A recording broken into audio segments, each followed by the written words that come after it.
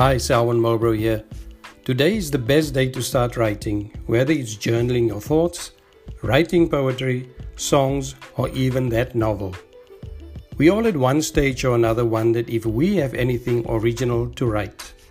This self-doubt is one reason why many of us put off doing anything with our writing. It is a feeling that we share with nearly every writer.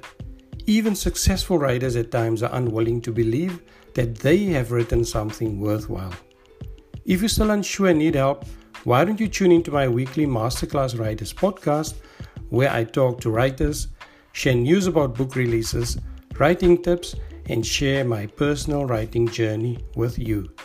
You can find me on Apple Podcast, Anchor Podcast, Public Radio, Google Podcast, and Spotify.